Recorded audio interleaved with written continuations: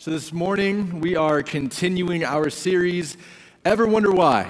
And let me start here. I'm sure a lot of us have heard of the strange case of Dr. Jekyll and Mr. Hyde. Anyone heard of that? All right. How many of you have read the entire book?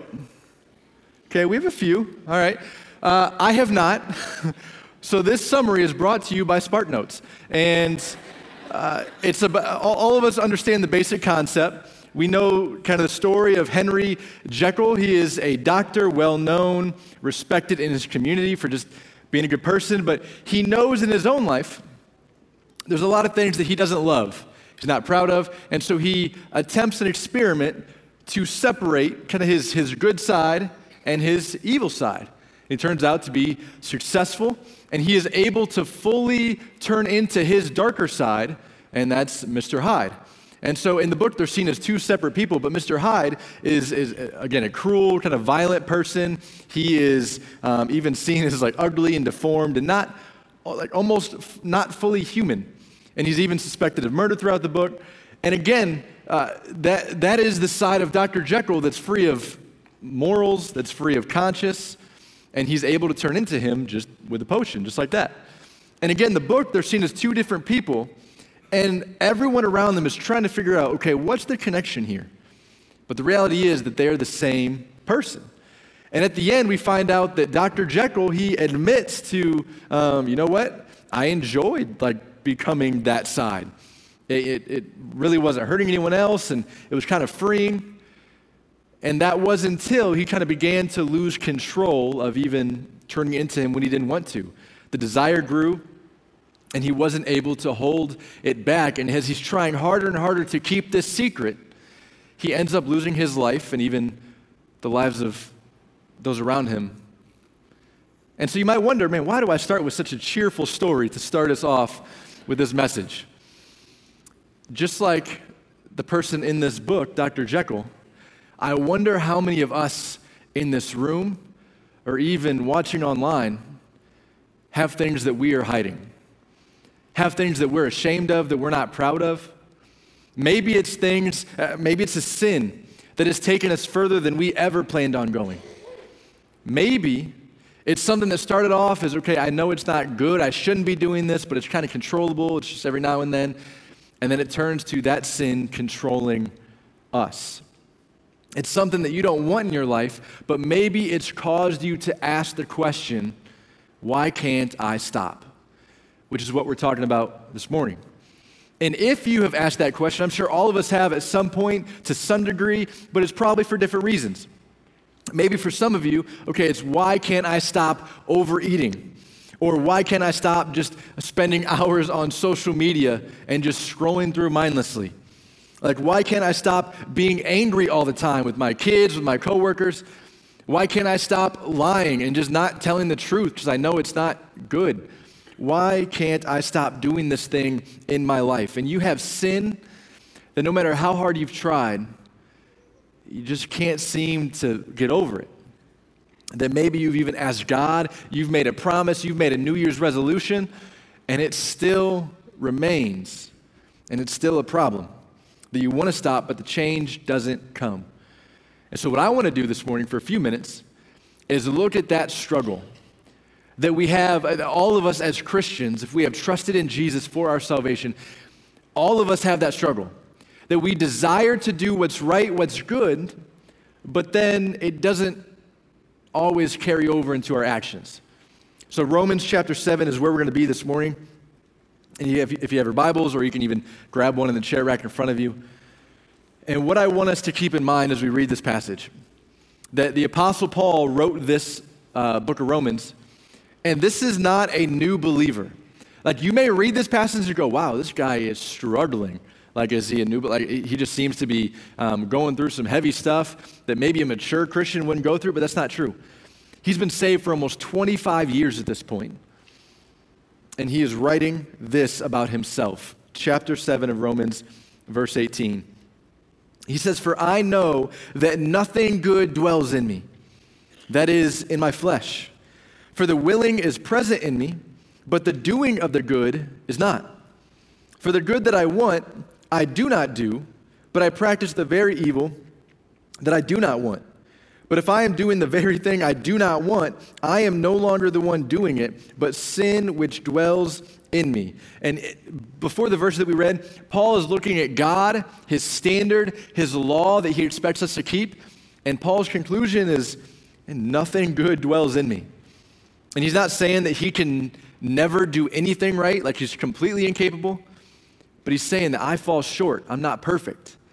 And so you can kind of see in his writing the game of pinball in his mind just going back and forth. He's like, I want to do what's right, but then I don't always do it.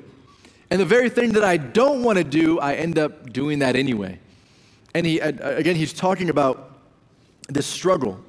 And he's saying, okay, if I'm doing what I don't want to do, then it must be the sin that dwells in me. And it kind of sounds like Paul's trying to shift the blame a little bit, like he's ducking responsibility, like, it wasn't me, it's the sin, I can't help it. But he's not, he's not saying that he's not responsible, because if that were the case, then he wouldn't have to deal with the struggle at all.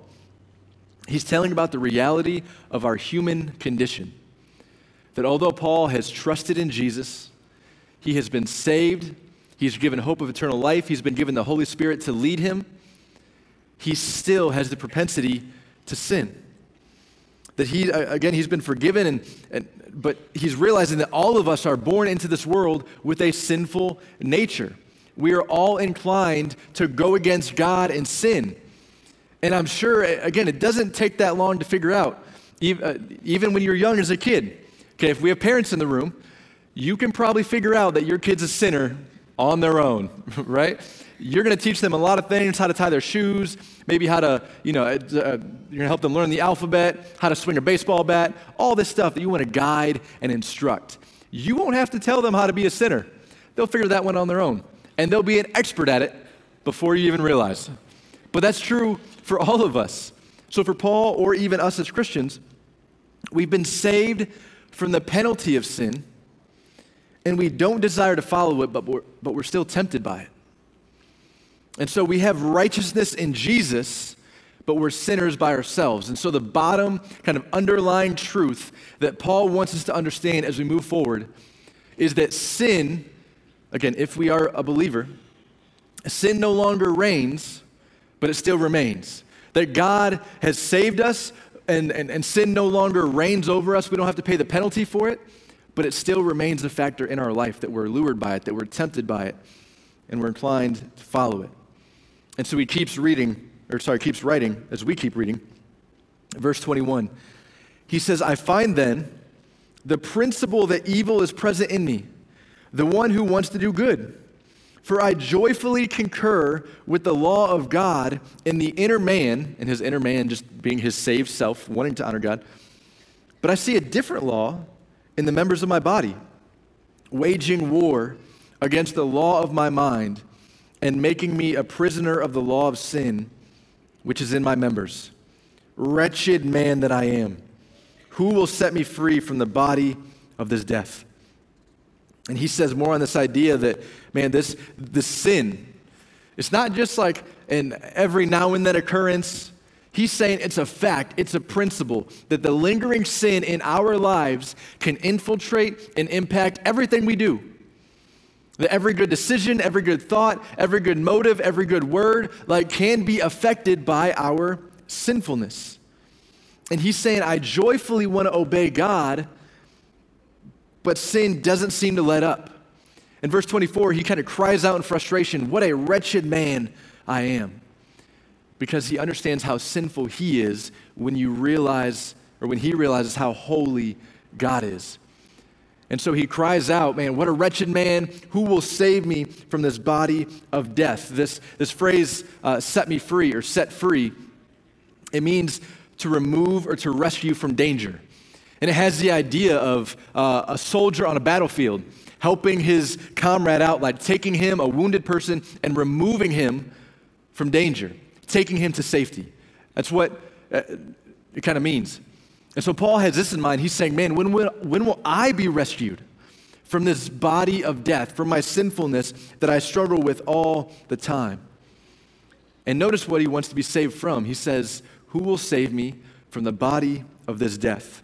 Referring to his sinfulness. And it seems pretty vivid We're not, again, he doesn't say it in here, but it's possible Paul might have had a specific image in his mind when he writes this, that near his hometown, there was a tribe that supposedly dealt with their convicted murderers in a unique and horrific way.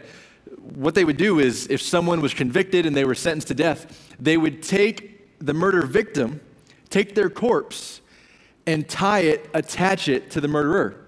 And so arm in arm, kind of leg to leg, face to face, just tie them and join them together for days until the murderer would die. And so the decay of the person would, again, get to the person that murdered them and infected them and killed them.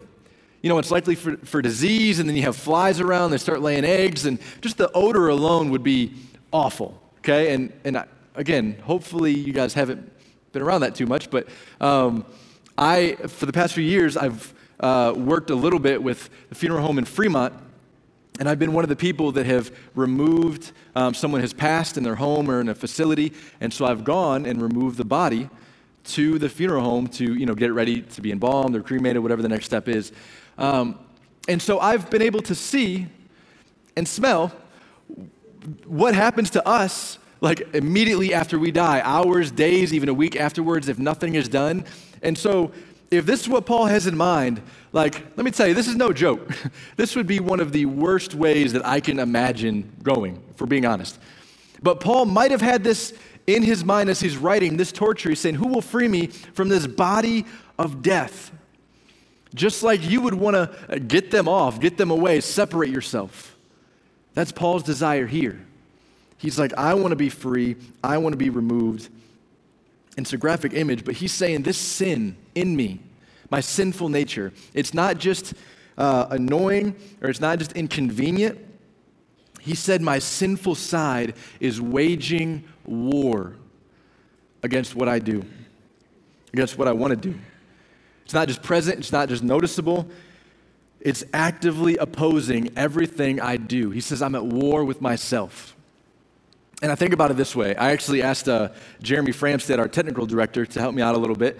I noticed that Paul is at war with himself. So I wanted to get someone that looks like me. Nice shirt, by the way. Jeremy and I actually often, we get mistaken for each other all the time, that after I've given like a sermon on a Sunday morning, some of you guys have gone up to him and said, oh, great job, Michael, great sermon. And he just rolls with it like, oh, thank you, appreciate it. But so for right now, as great as Jeremy is, we see this picture being painted. Paul says we are at war. The side of us that wants to honor God, and then our flesh. And so it's the godly side versus, sorry, Jeremy, the sinful side. But we're at war, and it can feel like all of us probably know the feeling, like tug of war, right? Some of you guys in here are having some Fight Club flashbacks, but all of us have probably, most of us have played this at school, field day, gym class, whatever it is. We know how it goes, right? You get ready, you get your team, get in order, you got the person in the back, they're the anchor, they tie it around so you're not going nowhere, and you get your grip, get your stance, and then you go.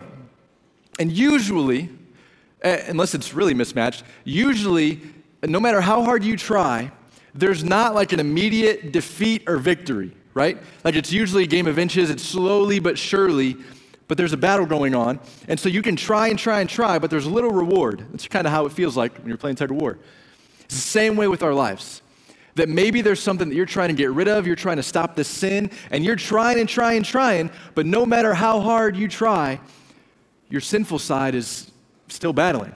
And so you may be asking, okay, why can't I stop drinking? Like, I want to stop, and this is okay. I mean, it's okay. And so I want to stop. It's not beneficial for me or my family, but you know what? It's an easy way to wind down, and I don't want to be the only one out to eat, not having a drink, so it's okay. Or why can't I stop spending hours on my phone? Like I'm trying, I know all that stuff's garbage anyway, but when I'm not on social media, I kind of miss the connections and I don't want to miss out, and I enjoy that time. So why can't I stop overspending? Like I'm trying to be wise, I'm out of breath with my money, and I know I should honor God with that, but hear me out, it was an Amazon's choice, and my two favorite words popped up on the screen, on sale. And then so I just kind of bought four. Or maybe, man, why can't I stop procrastinating? I know I should honor God and not be lazy, but I have this deadline, this job, but Harry Potter Weekend is on TV.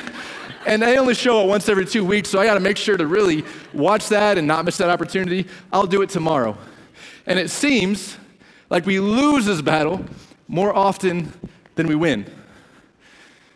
And then we're left wondering, like, wow, sin's winning. Why can't I stop? We feel discouraged, even though we're trying, we're giving all our effort, and it feels like we're getting nowhere. And so for us, there may be a lot of different factors that like are contributing to why you're not necessarily winning that battle. And again, things that I don't want to dismiss. There's practical, there's physical, emotional, relational things that maybe is in your life that is aiding this struggle. Things like, man, you have emotional baggage, you have trauma in your past, you have a chemical imbalance. Like, I'm not dismissing any of that, but we're just not getting there this morning. But I think for most of us, the root cause of what this battle is and why we're losing is we're trying to meet a spiritual need apart from God. That we're trying to fill a spiritual need and we run or we cope with something that isn't God himself. And by the way, this isn't something that I haven't asked myself already. And so I'll be a little transparent with you guys. I'll tell you what that thing was for me. I remember in late elementary school, early middle school, was the first time that I saw pornography. That I was at a friend's house and the Playboy stash had been discovered, and so naturally it was a topic of conversation. And so I remember looking back, what that day started in me was a curiosity that led to consistency. And so unfortunately, what followed was more of the same.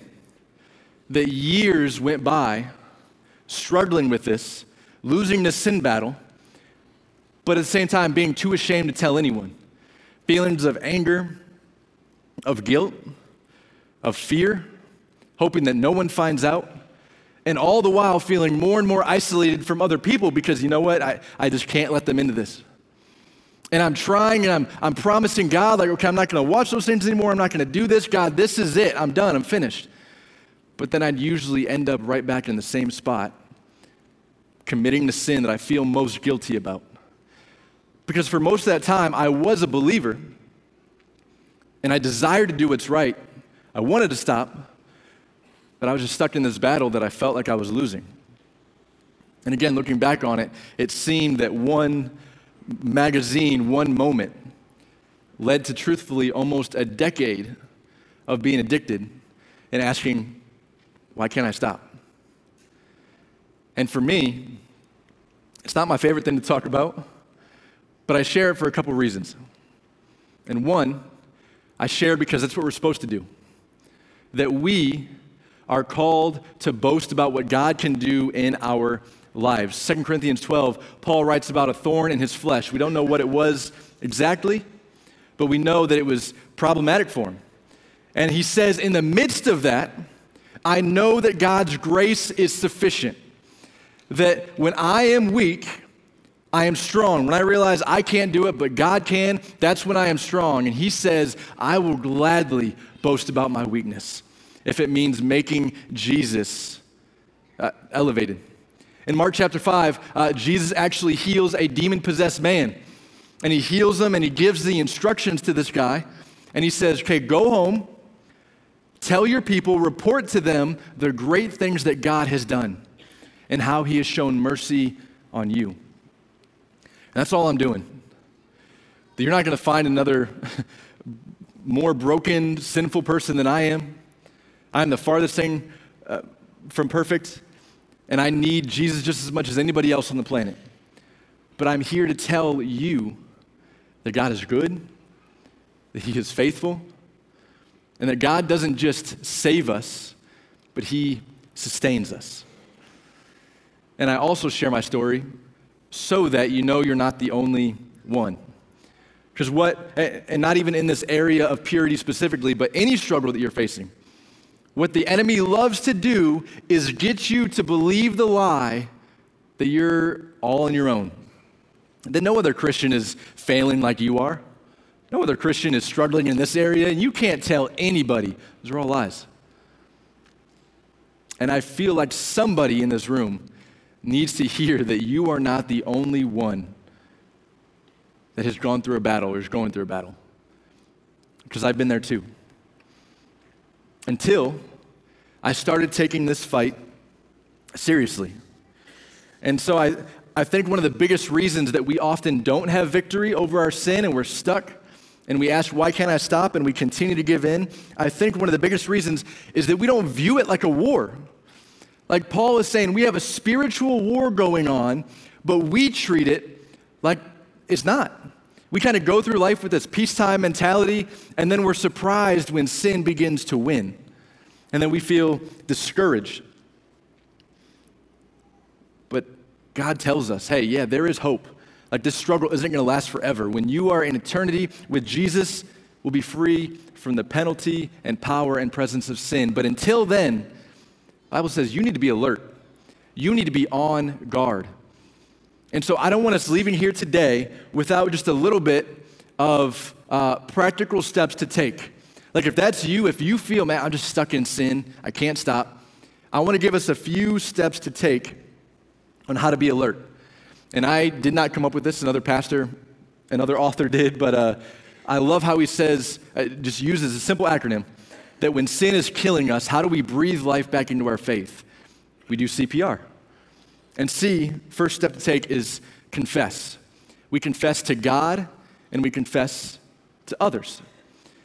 That what we need to do initially is identify what are we losing to. Like identify, man, what is having victory in our life that isn't God. Identify it and take it to Him. And acknowledge that, okay, God, I've been failing. I have fallen short. I've broken your commands. But God tells us that He's not angry at us. He loves us, and He is faithful to forgive every time. And so not only do we confess to God our sin and what we've done wrong, but we also invite other people, other Christians, into our struggle. And this is scary. I'll be completely honest. Some of you might be thinking, you want me to tell others of what I'm going through now? Like, okay, no. How about I do this? How about I kind of fix myself up first? Like, I'll try even harder this time. I'll get through this, and then after I'm done with this addiction or thing that I'm going through, I think I'll be better in a few months. Then I'll tell people what I've gone through so that I don't have to tell people what I'm going through. And as much of a temptation as that might be, to not obey God and not to confess to others, it just doesn't seem wise. We will never reach our full potential alone. That God has given us tools and other people around us to help, to encourage, to support, and their job is not to give you a 5-point sermon on here's what you're doing is wrong. Their job is to be there for you, to encourage you, to come alongside. And I also think that when we're afraid to obey and confess, then we're just showing that we're giving way too much authority, way too much power to that sin. Like, how do we expect to beat something if we can't even talk about it? I'll tell you, for me personally, some of the scariest yet most rewarding moments in my faith have been walking into a room, walking to a conversation, walking to another Christian guy or group of guys, and truthfully telling them, this is where I'm at. Like, I'm losing this battle to lust, I'm losing this battle to pride, I've been lazy this week, I've just been angry, guys, help me. And then I have some of you, people in this church that I've gone to for years, and say, hey, I want you to be a part of this solution, help me out, come alongside me. And I even have a group of guys now that I regularly tell, hey, here's how my week has gone, here's what's going on. And they know the ugliest parts of my life. But they respond with grace and truth. James 5:16 tells us, therefore, confess your sins to one another and pray for one another so that you may be healed. The effective prayer of a righteous man can accomplish much. Paul says, if you want to be healed, get help. If you want healing, get help. You cannot do it alone. And he's not saying tell the entire world. He's not saying, post all of your problems on Facebook, tell your whole family, tell all your friends. But maybe it starts with just telling your husband or wife and having them help you. Maybe it's going to the godliest friends you have and saying, be there for me. I can't do this by myself. And what they're going to do for you is what that verse just said. It says you confess and then you pray. P stands for pray, that you have others pray for you, and also you pray to God yourself. That again, the job of the believer in the life of other believers is not to just teach and tell you what you're doing wrong and have all the answers. God says you confess your sins and they pray for you. And that's kind of the solution to find healing. You need other people. Tell them what you need prayer for, have them do it. And not only them, but we need to talk to God ourselves. Daily, consistently, asking God, say, God, I need strength. I need self-control. I'm tired of this. I don't want to lose this battle anymore. And begging the God who gave you life to restore your joy and to change your desires. We confess to God and others. We pray, and we also remove access. Remove access. We begin to make boundaries from that sin. This is where kind of the rubber meets the road. This is when you really find out if someone is serious about distancing themselves from sin, if they want to flee, if they want to fight. This is usually a step that we need to take, that you want to make it tougher on yourself to sin. And so this is very practical things that if you're struggling with pornography, some of you need to not have a smartphone and get a dumb phone. Like, the world will go on without email, without having access to the internet all the time. Some of you need to get rid of Netflix and end that subscription, because the movies and TV shows just don't help anything in your faith to grow. Maybe some of you are just not winning this battle with anxiety, with depression. And so it comes to finding out, okay, what kind of fuels me to feel that way? What kind of triggers me to have those emotions and think that way? And it can be simple steps that will help. Like, man, maybe I just need to get off social media, because all that stuff is not just backing up what the Bible says. It's not encouraging. It's not beneficial. It's not wholesome for me. And maybe even other people in our lives that are just nothing but negative, and they gossip and they just bring you down, because that's what's being spoken in, and that's what you hear all the time. Or maybe it's you being committed to say, okay, I'm going to call someone from the moment I leave work to the moment I get home. I'm going to call my spouse, my friend, my brother, my sister, and they're going to make sure that I don't go in that gas station, I don't buy another lottery ticket, I don't go to that bar. Like, whatever you need to do to take serious action, because sin is serious. Paul says we are at war, that we need to do whatever it takes to be active in this battle. We confess, we pray, we remove access. And I'm going to add another R on the end of this.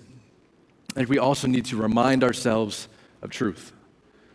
I don't know if you guys caught it, but we were towards the end of chapter 7. Romans 7, we were at the end, but we didn't finish. There was one verse left. And I know so far it's been kind of a dreary, like, man, we're just stuck in this battle. I can't always win. I don't know what's going on. I feel like I'm losing more than I'm winning. But Paul, he doesn't get discouraged by this. He doesn't question his salvation. He's brought back to the truth of the gospel. And he says, who will set me free from this body of death? Romans 7:25 says this: thanks be to God through Jesus Christ our Lord. So then, on the one hand, I myself with my mind am serving the law of God, but on the other, with my flesh, the law of sin. He asks a question that he already knows the answer to. He says, who will set me free from this body of death, my sinfulness? God will, through his son, Jesus. And if you go on to read chapter 8, which I would encourage you to read that today, we find more amazing truth about the gospel and what that means for Christians. That if we have trusted in Jesus, there is no longer any condemnation for our sin. We don't have to pay that penalty forever. Jesus took that for us. That he did something that we could not do on our own. That we are not obligated to live according to the flesh. That we don't always have to lose this battle because the same Spirit that raised Jesus from the dead is in you. The same Spirit that raised Jesus out of the tomb lives in you. And that's so important to remember. Because the only true way that we are going to change is allowing the Holy Spirit to work in our lives. That's going to be the number one reason for change. That he has given us hope of knowing that this will not last forever. That death will be removed and the power of sin will be broken and we'll be with our Creator, our Savior for eternity. But we still need his grace every single day because this battle against our sinfulness, against sin, it's not won by you trying harder. It's won by you relying more on God's strength and God's power to get you through. And I think about it this way, like when you begin a relationship with Jesus, you get there. We are forgiven not based on what we do. The solution is, well, I'm a sinner, but you know what? I'm going to try harder. I'm going to do more. I'm going to do more works. I'm going to honor God. I'm going to go to church and pray. It's not how we are saved. We are saved when we humbly come to God and say, I have nothing. God, I got nothing to offer here. I fall short. I need you. Only you can save me through Jesus' death and resurrection. And so if that's the mindset, if that's the battle plan for our eternity, for our salvation, why should our daily lives be any different? Because it shouldn't. We want to let God work and change our heart on the inside so that the result is outward obedience. Because our goal is not to just change our behavior, to stop doing bad and start doing good. Our goal is to love Jesus more than anything else. Our goal is to love Jesus more than we love our sin. And we do that when we constantly remind ourselves of the truth of God and letting him and his word inform how we fight this battle. And so if you need to, don't leave here today without taking a step. Some of you need to say that prayer. Some of you need to send that text, make that call. Some of you need to find better people and community around you and start taking this fight a little more seriously. Some of you maybe need to, maybe go on Wednesday nights to our life support group, our recovery group. Whatever step you need to take, don't leave here without doing that. Make it a priority. That today, you can be honest. Today can be the day where you don't have to pretend anymore. You don't have to hide.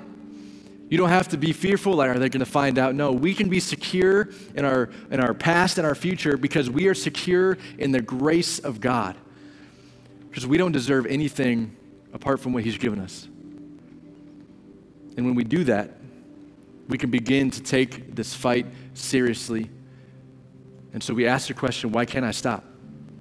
It's not done by you trying harder. It's by trusting God more and relying on his strength and his power as the Spirit works in us. Let's pray as we wrap up this morning.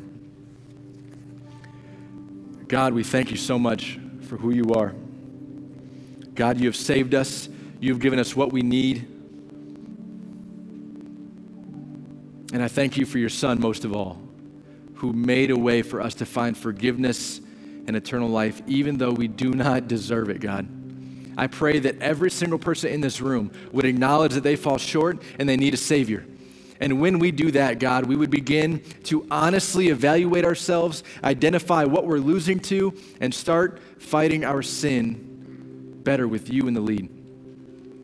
And God, we realize, even as we're about to sing, that you are bigger, you are better, you are stronger, you are greater. Nothing is impossible for you. I pray that you would show us that in our lives. That we would be committed to following you, and again, letting the Spirit work in our hearts so that the result is more Jesus, more truth, and less sin and more obedience. God, we love you, praise you. It's in your Son's name we pray. Amen.